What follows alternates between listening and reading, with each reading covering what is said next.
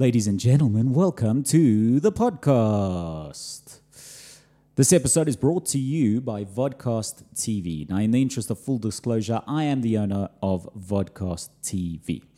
Now, have you ever watched a podcast and thought to yourself, well, I can do that? Well, yes, you absolutely can. Now, if you've ever thought, well, actually I can't, I don't know anything about cameras, microphones, and all that sort of technical stuff that's required to host a podcast. Well, now you don't have to, thanks to Vodcast TV. Vodcast TV is a shared vodcast studio platform for individuals and businesses to tell their own story.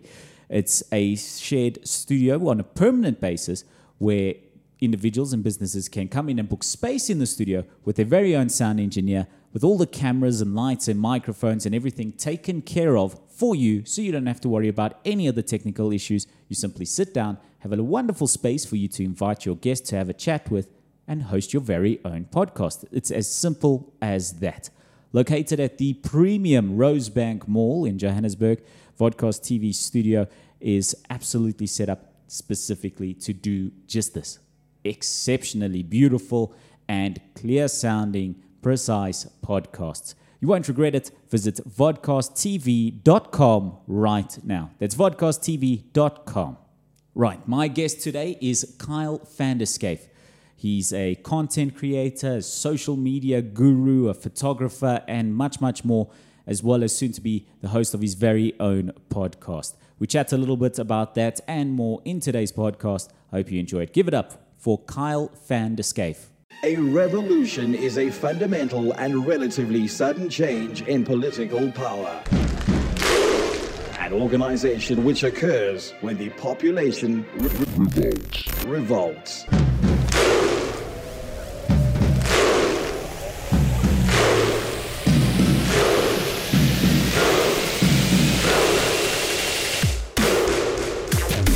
This is the Marco Martins Revolution, powered by Vodcast TV. Visit vodcasttv.com for more. Kyle van der Schyff, welcome to the podcast. You have to say podcast. Welcome to the podcast. Thank you. Mr. Kyle van der Schyff. What up, dude? What's up? What's up, man? Thanks for joining me, episode 1. Congrats. Thank you, brother. Congrats on the awesome studio, man. Thanks, man. Thank you so much. It's dope. And speaking of the awesome studio, I'm excited for you to come and start your podcast here. Oh, yeah, 100%, dude. And you let me choose my own lights even. So the color. You know what? You're going to be the only person who's going to be able to choose their own lights. There we go. Now people watching on YouTube can see the lights that we're talking about. Thank you so much, man. Appreciate it, man. I'm very, very excited. I've been wanting to do this for a long time. Obviously, I didn't have the capacity or the ideas that you had to bring something like this to life. So I'm also a procrastinator. So I'm very excited to actually be creating a couple episodes, getting a couple well-known photographers, people in the industry in studio, and asking them the kind of questions that people have been afraid to ask. Well, luckily, Vodcast TV is something I started as exactly this. It's a shared podcast studio platform. Yeah. There's quite a few people like you who've been wanting to get into podcasting, maybe don't know a lot about microphones. You luckily know a lot about lights and cameras. So you would have had that element 100%. down. You also have a lot of knowledge of the digital side of things. And you also have the patience to sit and Google how to register this, how to do that, whatever, and whatever services to use. Yeah. So at least you'd have that. But from the microphone standpoint and just building a studio space, having a quiet space, reverb proof, etc., that's where you haven't gone and put the effort in to do it. That's it, yeah. And hence the application we have now is you and many other people have an opportunity to use a space that's adequate for podcasting with a full-time engineer and everything. Yeah, I think that's the amazing thing about this. I did a little bit of research and it kind of scared me on the idea of how much it would cost. First of all, the acoustics around it, the overall element of like making it look as good as you've made it look. I mean, like you say, I know what, it looks like, or I know my lighting and my cameras and, videography and so on, but man, it takes so much time and space to actually create what you've created here. Yeah, thanks, man. I think what's very difficult is to dedicate a space. Yes. So I think there's different tiers that you can do a podcast. I think anyone can do a podcast. It depends what kind of level of podcast you want to do. You can do a podcast from your phone. Yeah, true. You can do it on an airplane, in a hotel room, in your bedroom. You can do a podcast in many different ways. But to get a space that you can have guests, that your sound quality is going to be superb every time, and that you've got a permanent video setup. Yeah. I think it's quite cool. 100%, dude. And like I said, I'm so stoked to be bringing people here. You've got this amazing space. It looks so professional. And the idea that we've got our own engineer that's going to be able to put all of this together. We're going to be able to stream live to YouTube. We're going to be able to have live Q&As through our cell phones when we're doing, on Instagram simultaneously whilst you're pushing this through to YouTube. I think it's going to be amazing. Like the content that we're bringing and the kind of education, the audience that we're going to be attracting as well. This is something that everybody in South Africa has been demanding for. And unfortunately, we're always subscribing and following our American, fellow people, the guys who are in the same industry. And we're able to now bring the relevant content that is associated with South Africans. And I think it's probably because our market's pretty small. It is difficult as a South African to go and create content, first of all. Second of all, it's difficult to get enough people to follow that content to keep you motivated, to keep you going at it, etc. And that's why people just go to the American content because they've got the following, etc. So they keep at it. But I think it's an opportunity for South Africans because we are so skilled here. We are so talented. We have a lot to say. We have a lot of knowledge. And I think it's an opportunity for South Africans to reach further around the world. And I think that's one thing that digital has brought us. 100%. I agree 100%. Yeah, I think, like we always say, I think everybody believes this, that South Africans are, 3 years, 5 years behind everybody else. And although we've been following the people who are either our mentors or people who we idolize in that certain industry or genre, I think we just didn't have the capacity to do this. I mean, what you've put into this studio alone, for a freelancer like myself, it would be so risky to do. So that's where you've kind of bridged that gap now where, somebody who wanted to create content or wanted to do something specific with, podcasts or vodcasts or creating that content and delivering it to their followers, you've bridged that gap now where they don't need to take that risk and go and try and create this amazing space that you've done. And they're able to now stop worrying about that and they can start worrying about the content that they're going to be delivering. I think what I like about it is it's a trend definitely in the mold of where the world's going. Yeah. If you see the shared office space, how that's growing and how that's helping smaller businesses, SMEs, small entrepreneurs, people to actually get an official office space without having to fork out first and last month's rental and sign a lease for 2 years. Yeah. They can get a small shared office space, share a lot of the costs with other people. And that's sort of the concept here as well. But let's get into your podcast. I don't know how much thought you've put into it. I know you've been wanting to do a podcast for a long time. But now that you're going to start one, we know that your first episode's coming up soon. What are we thinking for names? What's your podcast going to be called? We have no idea, man. We have no idea. Like I said, I think majority of us who are going to be renting the space, I think we've been so fixated on the idea of what to do first. We haven't even taken ourselves or our minds to the idea of, okay, what is it going to be called? So okay, let's figure it out now. Let's figure it out. We're going to brainstorm now? Let's brainstorm right now. Let's figure out a name for your show now. Oh, man. So obviously the Carl van der Schyff podcast, that sounds pretty cool. Yeah, but you are a brand. You're a big part of your own brand. Yeah, I think I've built a decent brand around my name, which only recently happened. I think within the last year, I changed my name from Schyffness, which I was called in high school, my nickname Schyff. Which I really liked. I thought that was a really cool Instagram handle.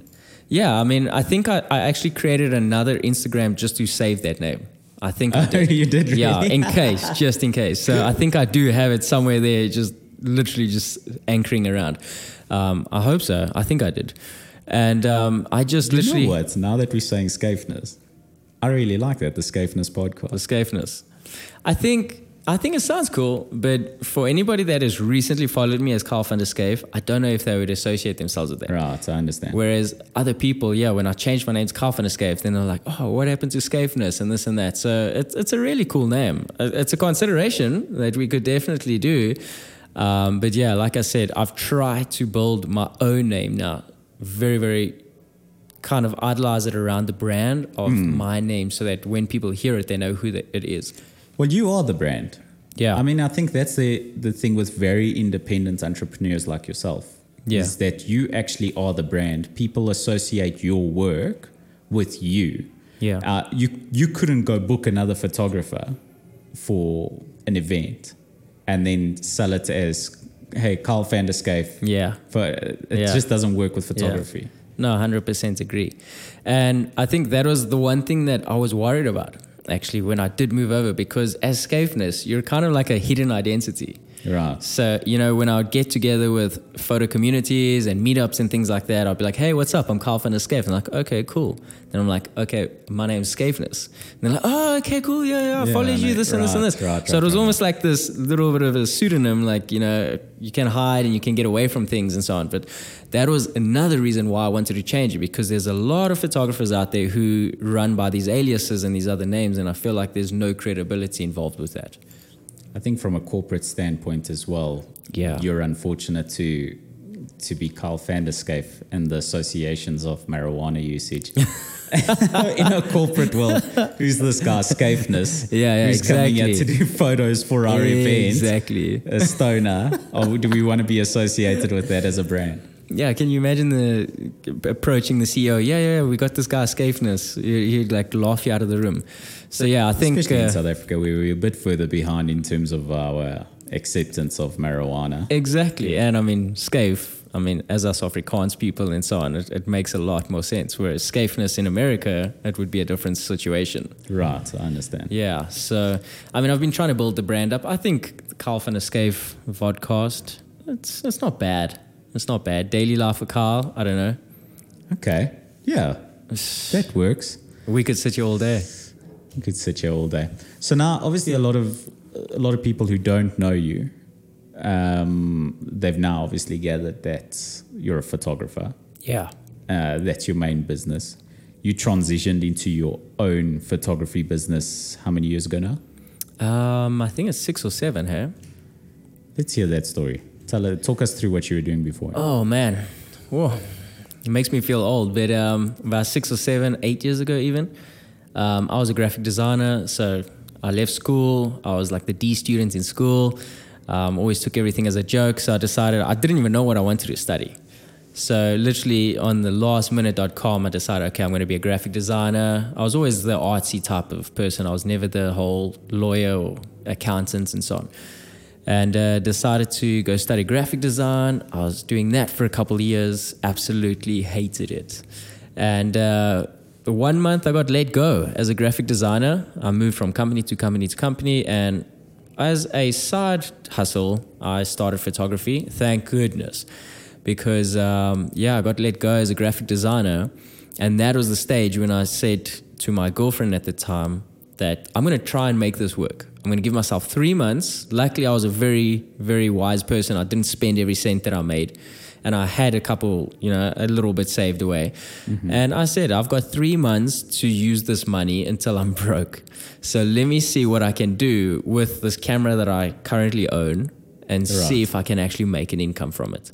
Luckily, also at the time, I must state that I was living with my folks still, paying small amounts of rent and, paying for the car insurance and that, but you didn't have these thick amounts of bills. And I just started from there. I started working with people I knew, associated myself with friends and anybody who might need a photographer. And fast forward 6, 7, 8 years to today, and I've worked with some powerful, powerful brands. Very blessed to have met the kind of people and networked with the kind of people in the industry that I just have a really strong relationship with, and I'm hoping that it just carries on. Now, beyond that, you are also seen as a bit of a social media guru. Yeah. Not because you look to transition into social media or anything like that, but because you saw the effect social media had on your business when you started using social media and Instagram in particular to grow your business and your following as a photographer. Obviously, Instagram's not going to be as effective for other industries as it was for you. Photography on a photo app makes a lot of sense. Yes. But you sort of learned a lot of ins and outs into social media, and that's also a big part of your business now as well. Yeah, so, I mean, like you said, and that's what I tell all of my clients, because I actually run a side hustle to my actual photography now. Side hustle to the side hustle. Exactly. And eventually, you know, the side hustle always takes over. But yeah, so I do a little bit of social media marketing and management. And for every single one of my clients that do come on board, I always tell them, like, look, every single person's results differ.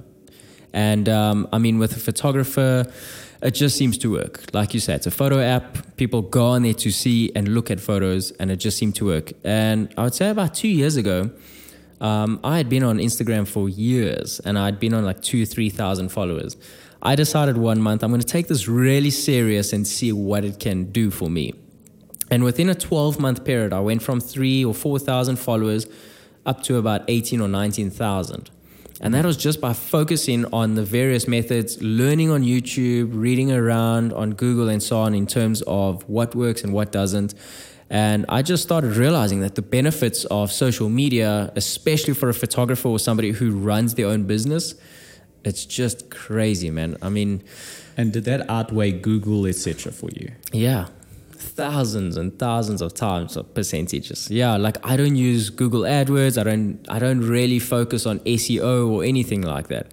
My mainstream of income right now is coming through either Instagram or word of mouth, and sometimes both. Sometimes somebody will just, you know, speak highly of me, or they'll recommend me or refer me to someone,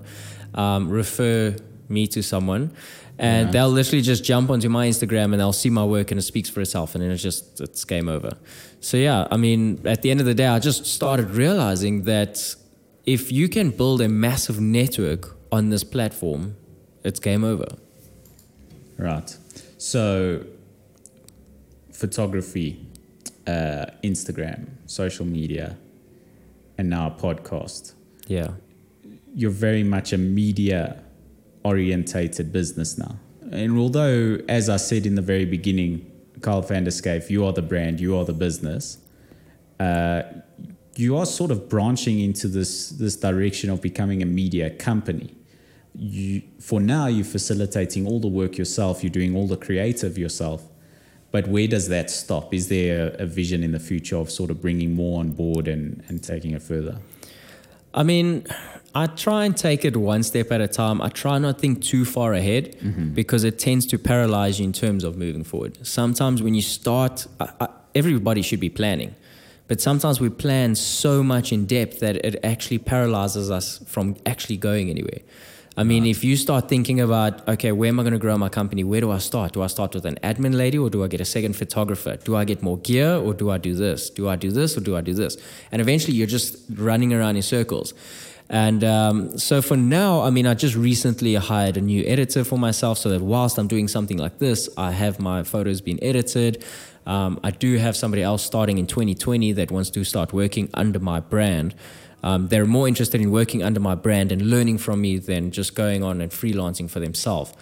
So that is something that I'm definitely looking at doing in the near future, branching out in a way of having more team members.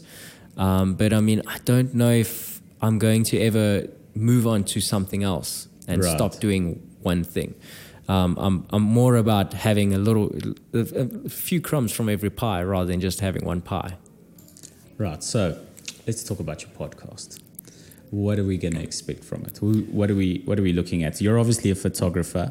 A big part of your interest is the models you photograph. Yeah. And a lot of your following, you would think, because you photograph a lot of models, it's people who want to look at models. But actually, a lot of your following is models themselves. Yeah. Who are interested in either your work with other models or learning from those models as well. So you looking at doing photography, modeling, media, what can people expect? I think, in one explanation, I want to give everybody everything. Right. I think, I don't want to specify and just kind of aim to please one set of audience. I would love to kind of give an in-depth idea of everything around what I'm involved in and what I know. So in terms of the actual content that we're going to be delivering, I would like to talk a little bit about social media, helping people grow their Instagram, helping people benefit from online platforms, whether it's Instagram, a new app that's just launched that creatives are going crazy about called Dayflash.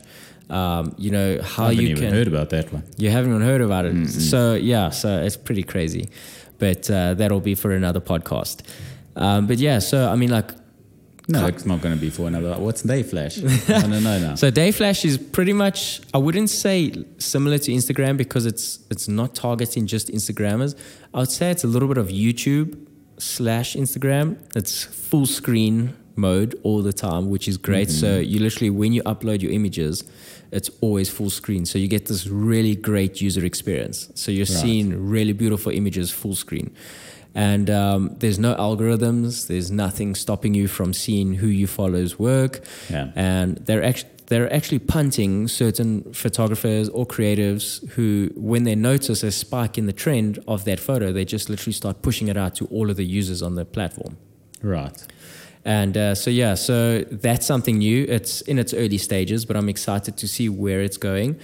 And we're going to touch bases on social media. We're going to touch bases on interviewing a couple photographers, especially people who do different kinds of photography. So, for example, somebody who literally kind of specializes in car photography, who shoots 30 million rand cars. Talk us a little bit about how he got into it, why he shoots it, how does he make money from it, how did he get into the first experience, and then maybe a few tips. Get him on board here and show people who are actually interested in that. And so I want to touch bases with different photographers in different genres because there is something for everybody out there. And here, speaking about models the whole day, that might not, pertain to every single person. Mm-hmm, mm-hmm. There's that. And then obviously the side part of photography in general, which would kind of be how to run your own successful business. And I'm looking at hopefully getting a couple, either photographer, makeup artist, very successful people who have been doing this for not very a long time, more like a short time, but they've made a success in a short time. Because, especially the youth these days, they all want fast results. Right. And not to say that it's not possible, but I want to bring on people who have had that kind of success rate in a short period of time. Right, I understand. Yeah. Right, so we're talking podcasts, we're talking your media company. Let's talk social media. Let's get some tips out there for people who want to grow their stuff on social media. I think you're really one of the real experts to come and have a chat with. I'm starting a new business. What are we going for? What do we do? Let's use an example. So someone who has a real estate company. Someone who's a real estate agent or has a real estate company, what are your top tips? I think for a real estate agent or a company, in terms of online presence, it's really, really important to first get discovered by people. So for every new client that comes on board with me, I always say, who is your target audience? Number one, you need to first differentiate who is your target audience. You can't be sending out your information or your content to every single person that's on social media. Right. If you're targeting a 55-year-old auntie that lives in Bloem, but you're setting up real estate in Rosebank and you're kind of looking for bachelors and bachelorettes who want to live in a one-bedroom or a studio apartment, your success rate is going to be very, very little. So... first of all, you got to differentiate and specify who's your target audience. Number two, once we establish who that is, then we start working on campaigns, content creation, and, the right kind of media that will get sent across to those kind of people. For me, I always say to every single person, it doesn't matter who you are in any industry, content is very, very important. And I'm very lucky to be in that kind of industry where it's the demand. Mm-hmm. So, for me, I would say number one, get a very professional looking Instagram profile. The last thing you want is cell phone photos of you taking photos of the foundation of a new real estate or an estate that you're building. So, just in general, I would get either a photographer, videographer, or content creator who's going to either be a graphic designer, they're going to create amazing looking images for you, or you're going to go out there and you're going to be different to every single other person. Because being unique is also something that gets you standing out from the rest. How much content do people need to be putting out? How much energy would you recommend to put into social media? I mean, of course, there's a lot of elements into running a business. Yeah. But we can now sacrifice a lot of our previous marketing energy and literally go all out, put all of your cards on the table, go all in for social media. Yeah, I think the one thing that people forget is the idea behind we're no longer advertising in newspapers and the yellow pages and that anymore. And that used to cost a fortune. So it's actually very ironic when somebody comes to a photographer or a content creator and they give them the quotes and they say, why are you so expensive? You forget that you used to pay thousands just to have your name and your number in a yellow page book. Right. Whereas now today, I'm producing, I'm creating, I'm coming up and I'm conceptualizing an idea of something to be unique and different so that you can stand out from everybody else. So, I mean, to answer your question, there's no real answer in terms of how much content. I would rather be more consistent than just a once off the bat. So, I mean, consistency is key to me. And whether you're posting once a week, twice a week, 3 times a week, it doesn't really matter to me as long as you're posting. Right. I understand. Yeah. Okay. I think that's some valuable information for social media. So you, like me, as you said, you're a creative. You came out of school. You knew you weren't going to get a desk job. You knew you weren't going to go study at university to go become an attorney. I like that was your first... Yeah, that was your first go-to. I wasn't going to become an attorney, but you did manage to marry one. Yeah, they say opposites attract. So I don't know how that ended up working out, but yeah. So the only time I'm ever going to be behind a desk is if there's a computer in front of me and there is something that I did that is on that computer, and it's not specifically accounts. Look, I guess we're talking desk jobs. And the connotation for a desk job is to go work in a corporate and crunch some numbers and or Excel spreadsheets and or emails all day, things like that. Yeah. But the reality is almost all jobs are behind a desk now, even our creative jobs. We sit behind a desk and we sit and edit behind a computer. 90% of the day. 90% of the day you're spending editing, right? Yeah. Look, at least we get to break it up a little bit, go outside, go to nice locations, do something creative and at least release that side of ourselves, get some sort of creative juices flowing and feel fulfilled with that creative side. Whereas I'm exactly the same as you. I also came out of school knowing, okay, I need to do something creative. I went to a creative school. I went to the National School of the Arts. Oh, damn. Hot damn. And I've ended up with an attorney myself, So, hey, on the Instagram. Whoop, whoop. I think that really personifies you, is that you've always taken the opportunity to utilize Instagram. 100%, man. You just got to keep updating the people what you're busy with. And I find like it's so ironic because when I'm quiet, people end up sending me more DMs. And they're like, what is up? Why? Where are you? What are you doing? And I feel like there's this connection to your followers that it's such a strange thing that you have to somehow come to terms with, that you have to keep reminding people what you're up to. Well, you certainly are now the media. Social media really has become people's media. We used to get all our information from TV. We used to get all our entertainment and information from radio and things like that. And we would develop relationships with the personalities there. True. Radio personalities of the 90s were the giant superstars of South Africa. True. And you would develop a relationship with that person because you'd listen to them every day.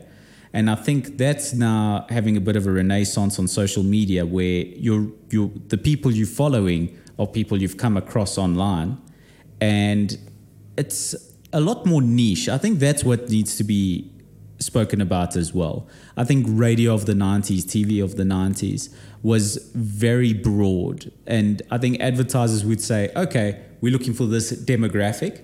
And the demographic was giant. Yeah. It was 20 to 30 female.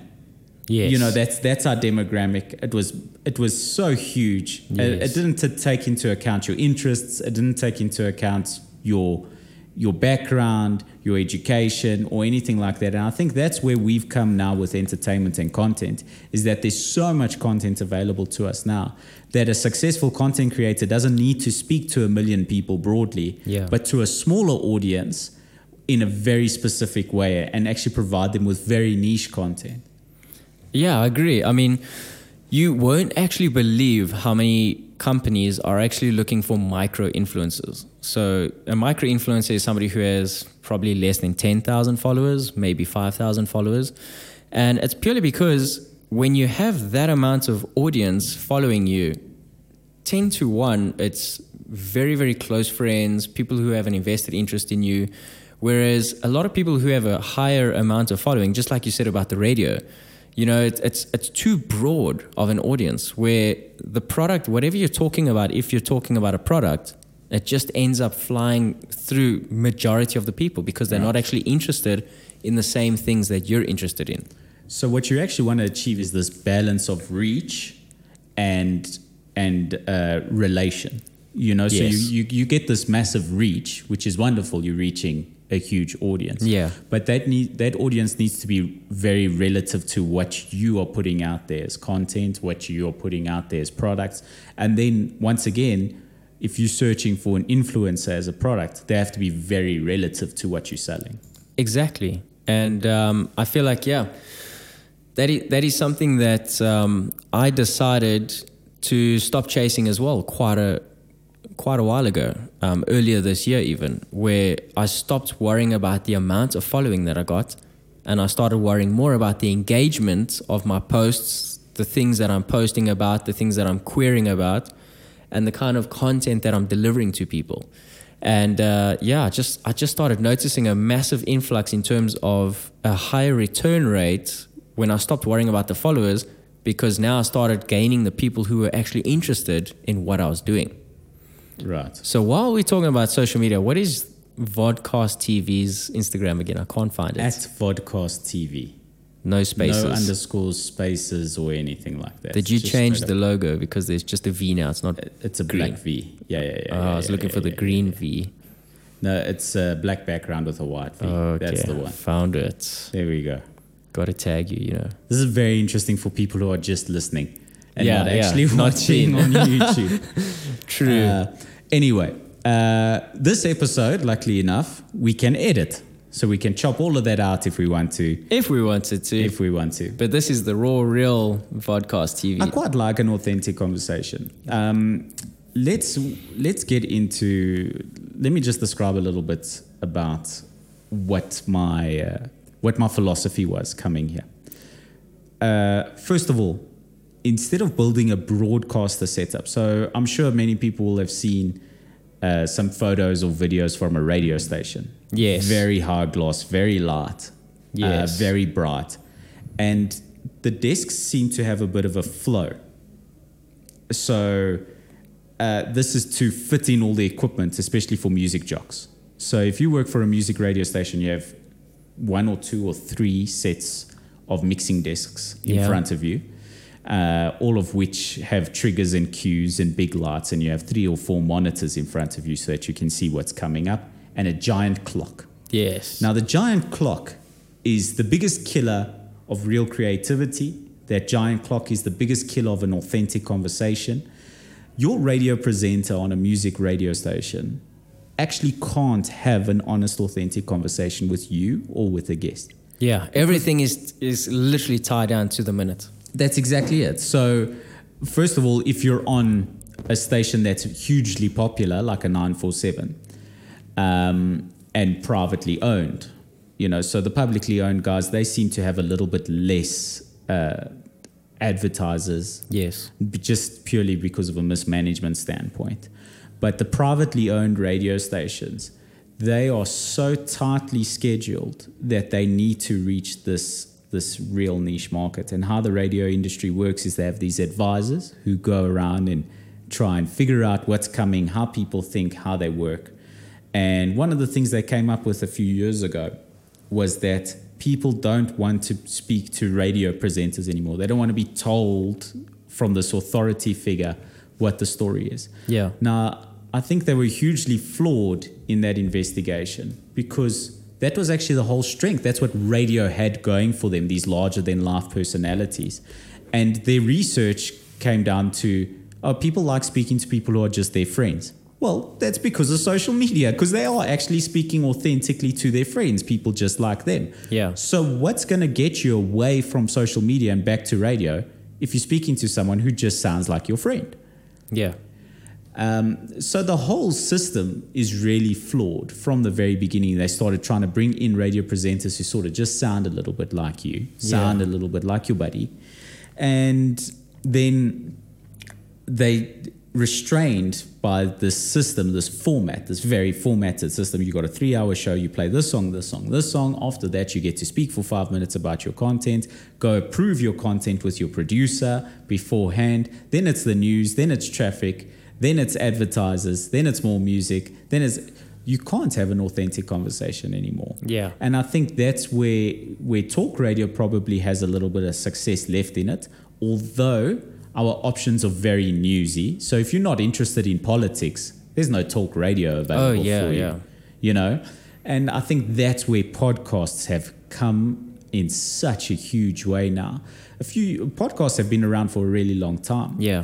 But in terms of their popularity, we're sort of in the age of the podcast. Yeah, I definitely agree. And I feel like that's why I said I want to try and target a little bit of everyone. And that by doing that, by bringing somebody different onto the show every single week, that will just kind of spread out, get the word out there, and people will be more interested. Also, if I were to get 6 photographers consecutively on the show, I think people would get bored. Because at the same time, what are photographers going to be talking about? Photography. Right.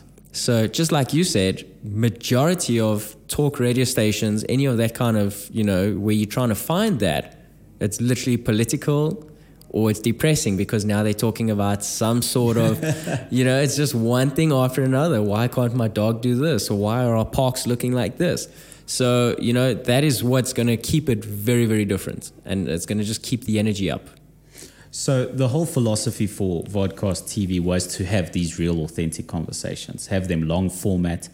You stick on a pair of headphones and it's amazing how much you get soaked into the conversation.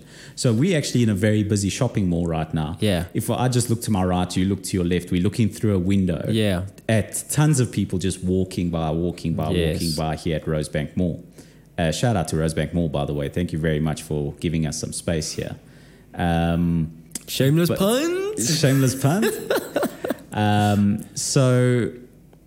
But you find yourself, you do get drawn back into the conversation. Yeah. Because there's such a little distraction, actually. Right. That's crazy, I think actually. so as well. And I think that was part of the whole philosophy. I think it was a very important part for me developing this space. Yes. Was that we actually had a dining table and we're having a very authentic conversation. It's just like as if we sat across from one another. We actually sat across from one another like this for a good half hour or an hour before we started the podcast. Yeah. And the conversation was very similar. Yeah. It's not changed much since the microphones and the cameras turned Pretty on. much. Well, all we did was we decided we have to actually start recording. That's exactly. Otherwise we would have been here all night. Just having this exact conversation, but having never recorded it. Exactly. And like you said, we're sitting at a dining room table.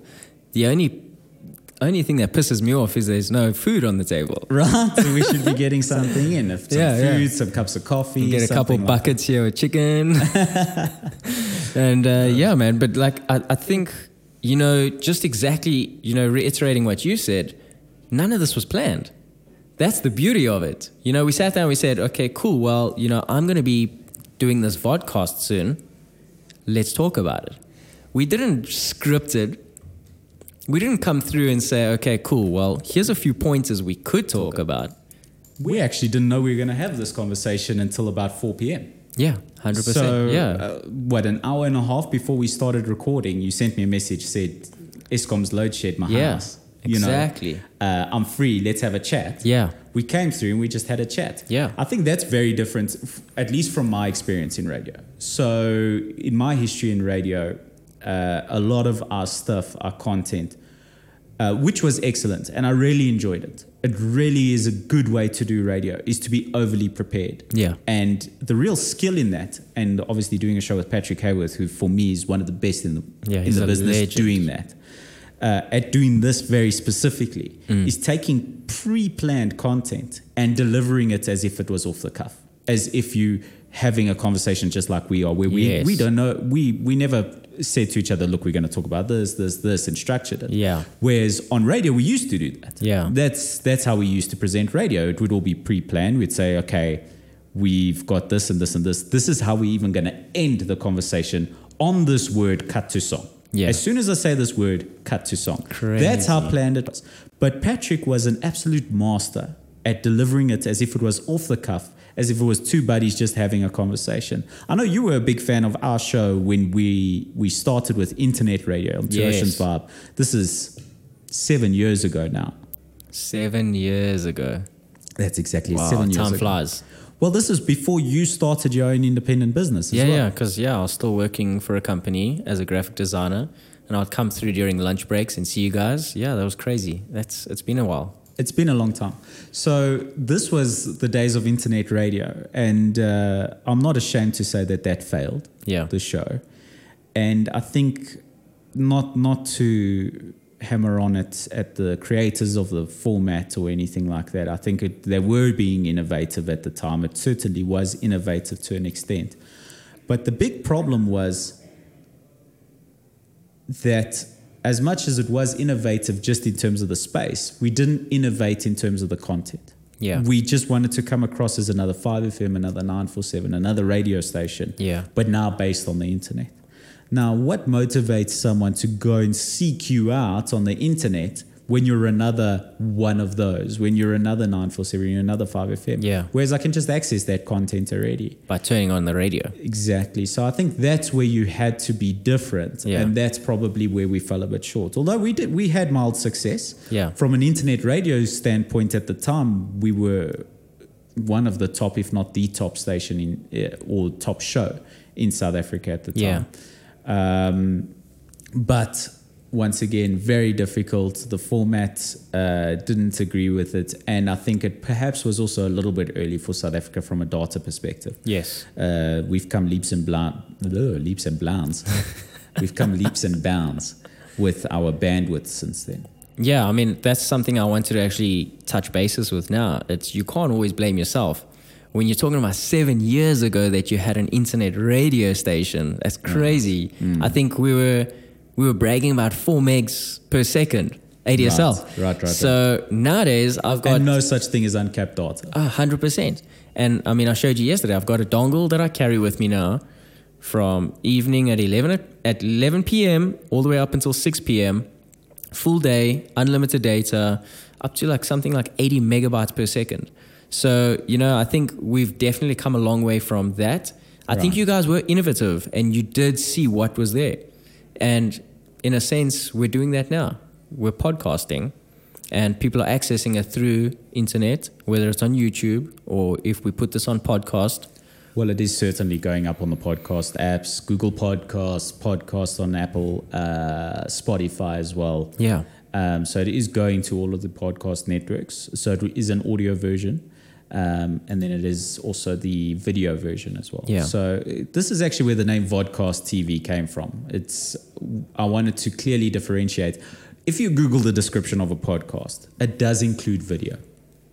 Yeah. However, I don't sort of perceive it that way. So this was the whole thinking behind Vodcast TV. It was to really hit home at the video element of the podcast, that we really wanted to introduce video in a huge way. I think video content, firstly, is massively appealing. I think that you've got access to video content all the time on the very popular networks between Twitter, Facebook, and Instagram.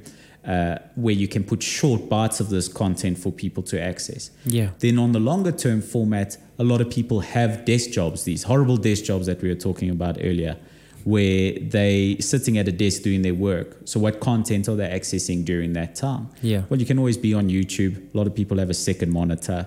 Even if not, you don't have to be watching the video to be using the video content. You can be listening to the audio and just switching over when, hey, listen, what are they talking about right now? Yeah. That I feel relates to actually seeing the video. True. And I think the thing that excites me so much about the idea of vodcast is, like I said, I'm going to have various people on the show.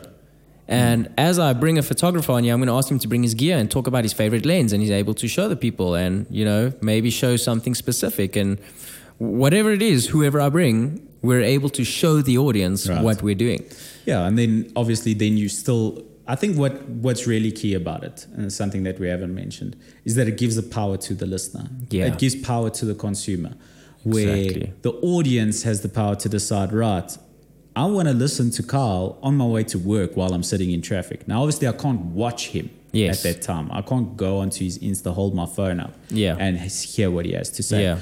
But I can subscribe to his podcast. It automatically downloads when I'm on a Wi-Fi network. Yeah. And there it is, saved on my phone. Get into the car, plug into USB or aux or Bluetooth or however you listen to your content in the car, and you literally play and pause from where you left off. Yeah. CD, tapes, we don't judge. Yeah.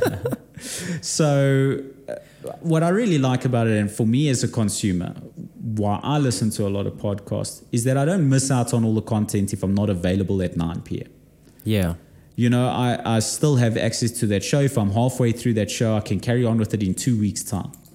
Well, that's the beauty of the internet. It's the easy accessibility. Whether you're across the world or next door to me, you're able to watch that any time of the day. Right. Which is great. Of course. So, your podcast. What are we thinking? Have we come any closer to a name? I don't think so, man. The Carl van der Schyff. It's too cliche though, man. The Carl van der Schyff podcast, too cliche? Yeah. Schyffness, it just doesn't relate to you enough. Yeah. Not really, hey. Schyffness. I don't know. The KVP. Now, so do you do that? Do you do KV as your initials? No, never. Is it KVS? KVDS. KVDS. KVDS is what Carl you use. van der Schyff. See, Portuguese Drive time like with the me has a KVDS. right? Drive time. Drive time. Yeah. Except most people won't even be driving when they're accessing your content. Probably not. Yeah. So I think that was one of my big dreams, actually. Now that you bring up Drive Time, I think that was one of my major ambitions, was to be a host of a drive show, like Drive or Breakfast show, And I think anyone who's in the radio platform, I think that's their ambition. Yeah, to get onto a 5FM or something like that, and have the breakfast show on 5. Yeah, that's the pinnacle huge of success. But it isn't anymore. No. It really isn't. I think what I really like about podcasting is it gives a real personality the opportunity to own their own format, to own their own podcast. Yeah. I think that's another big philosophy of mine, is that the technology has given radio to the people. Yeah. It's instead of you having to get your content from who's able to supply it to you, you're able to create your own content and give it to your friends and family. And whether you have tens of thousands of listeners or 100 listeners or 1 million listeners is irrelevant, because now it belongs to you. The beauty in it, though, is the idea that anybody can do it. Right. And I think about 10 years ago, 15 years ago, how difficult it was for you to have to go into radio. You had Wackett, who was mopping the floors kind of idea, and he built himself up throughout his entire career. Whereas this is what I want to talk about as well, is monetizing the idea of being on a platform. And you could literally start tonight, and you just need one person to discover you that has some sort of threshold or carry on their followers or their platform. Right. And they share your content, and that's it. It's game over. And it might take longer than a night. It might take a week. It might take a year. But the idea that there's that possibility, the door is open for you at the radio station any day, any time. Right. I think the biggest element of that would have to be the ability that you have to own it. Yes. You know, that you are the master of your universe. You know, you have complete control over where this takes you. You have complete control over the amount of work you put in and the amount of return you get for that work, rather than having to go and listen to the Mr. Format bangers at a radio station and or to go be a VJ at MTV or something along those lines, you know, where you had to sort of, this is our format, this is what we talk about, this is our audience, so therefore you do all of this, instead of actually authentically creating a real product that you are prepared to be proud of and to really make your own. And I think that's what people are attracted to as well. I think that listeners now see through the facade of that we're creating something for you, you know, like this because we've told you to like this. Yes. I think it's why Spotify is popular and Apple Music is popular. I think it's why MySpace created artists. Yes. I think that technology is the new revolution of what the 1970s were for music in particular. Yeah. So I think all through the 1940s and 50s, and 60s as well, the radio stations had command over what people listened to. You know, the big corporations sort of said, this is who we're going to be playing. The studio sent us this album. This is what we're launching this summer, and this is what's going to be popular. Yeah. And in the 1970s, there was a little bit of the drug usage revolution. You know, acid and mushrooms and stuff really changed music. You look at people like Jimi Hendrix, who changed the sound of guitar forever. And although it was massively influenced by psychedelic drugs, it changed music forever. Yeah. And I think what happened is the consumer craved that on such a massive level that especially young people, that radio stations were forced to hire radio presenters who can speak their language. Yes. And therefore radio DJs in the 1970s in the United States in particular had incredible power. The actual radio presenter themselves, not people who owned radio stations or anything like. The presenter themselves had the power to play what they wanted. Yeah. They would get 1 million demo tapes from everyone who wanted to try and make it, because if that DJ played your song, you're going to be huge. Yeah. And they would go through all the demo tapes and they would literally decide. They had the power over music. And then, therefore, the people actually decided where the power in music was. Here's another thing that a lot of people don't know about radio is that when you're in radio, you go to all of the big studios, all the production houses and things, the EMIs and the Sony BMGs of this world, and they give you music for the year. Jeez. For the entire year. This is how it's worked from the 1980s, 90s, and throughout the 2000s, and only now is it starting to change again because of the internet's influence on music. But they would provide you with music for the year, and they would say to you, on the 10th of March this year, you start playing this song. And we would all think that we liked the music we liked because we liked it. Yeah. But we were told what to like. We were very much influenced into deciding what we liked, you know. All these massive hits that came out from the Simon Cowells of this world, that's because the propaganda machine of corporations sort of put all this music out there to you, and they chose the time of year to give it to you and completely influenced what music you were going to like, what was going to be a hit and what wasn't going to be a hit. And I think the wonderful thing about the internet is that it's given us the power to know what music we like again. Yeah, I think, I mean, you look at Spotify and iTunes. If you don't like the song, you skip it. That's it. And that's you create your own playlist. And if you don't like the song, it's not going to be in your playlist. And if it somehow accidentally stumbles across and it ends up on your playlist, you remove it. And you never have to listen to it again. You're also not influenced by this multi-genre movement where, once again, radio stations are trying to appeal to millions of people. Yes. Now, this is where internet radio became very interesting. And I think this is before streaming things like Spotify, where you would build your own playlists and things. You look at the massive internet radio stations, which are in the mold of traditional radio. The successful ones are stations like A State of Trance, where it's a trance radio station, very niche, very genre specific. Yeah. So that everyone who listens to it is just interested in finding new trance music. Yeah. You get rock radio stations.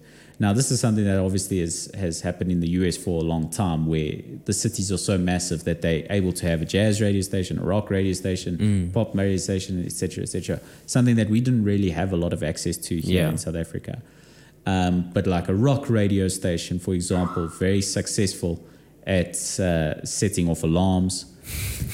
Of course not. Is your alarm? No, it's actually one of the stores next door. Okay. So I think that if you've already developed normally in your teen years a taste for music and a very specific genre. And I think that's where Spotify, etc. is great, is that you're not only hunting for new music and artists that you don't know already, but you're hunting specifically in your genre. Yeah, that's true. And that's the thing. You've got a plethora of options out there with anything these days, not even just music specifically. Right. And I think that's the change. And that's, like you said, it's giving them the power. And that's what's great about podcasts as well. I mean, you have the power to do what you want. Right. So if I feel like there's a demand for photography, I'm going to speak photography. If there's a demand for freelancing and how you can grow your own business within the first 2 years and be a success, I'm going to speak about that. Which is something I really like. I like the idea of, but once again, maybe it's because of that's what appeals to me. But I also see a massive market for that. I think one of the other big influences the internet has had on the world is it's taken down the ability of corporations to rule. You know, it's given the small individual the opportunity to go and start their own business, go and hustle, go and make a life for yourself and go and get your name out there and become as big as one of the big corporations. I think that the internet has made more women millionaires than anything else. Yeah. And a lot of it comes from women who have babies. Yes. They find a flaw in the equipment that they're using for their children and they say, hey, hold on, wouldn't it be more convenient for a pram to be like this? They develop a pram and thanks to the power of the internet, they're able to become an entrepreneur. Yeah, that's mind-blowing. The idea behind just having an unlimited amount of options to be successful is crazy. And I think, you know, if you're not successful or if you somehow opt out of being successful and you just call it quits, that's on you. Because you can try something today, but tomorrow there will be something else. And I think that's the same with what you've done here. You've seen there's a demand for podcasts. Right.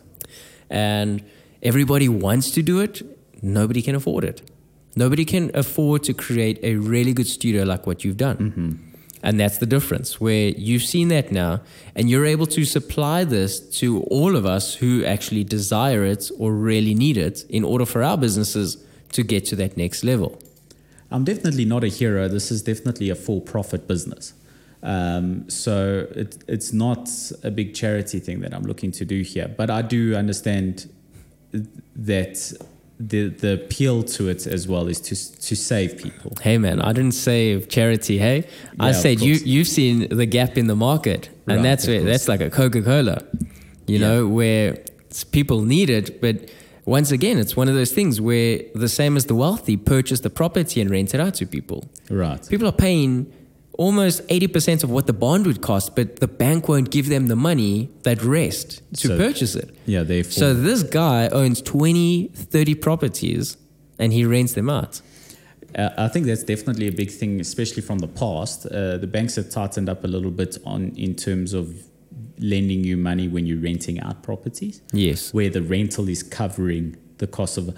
A lot of the time you actually have to be able to prove that you have enough income to cover the cost of those properties. Yeah. So a lot of the guys that you're seeing with 20, 30 properties either have a massive amount of money, came into a lot of money, cash capital to put down on all of these properties, or they did it a long time ago and were able to develop all the properties over time. Yeah. I think that's always going to be one of the big investments in time. I think we're always going to need space. We're always going to need a place to stay. I think that's always going to be a big investment. But I'm really happy with this. I'm really excited about this. And really happy to have had you as our first guest. Thank you, my brother. I appreciate you having me. I'm excited to see what we're going to create here. I'm really excited for your podcast. I'm just as excited. I'm hoping that I can get some important and interesting people on here because I don't want to just be talking to myself every day. I could listen to you, brother. Don't worry about it. Thank you so much, man. Thank you, my boy.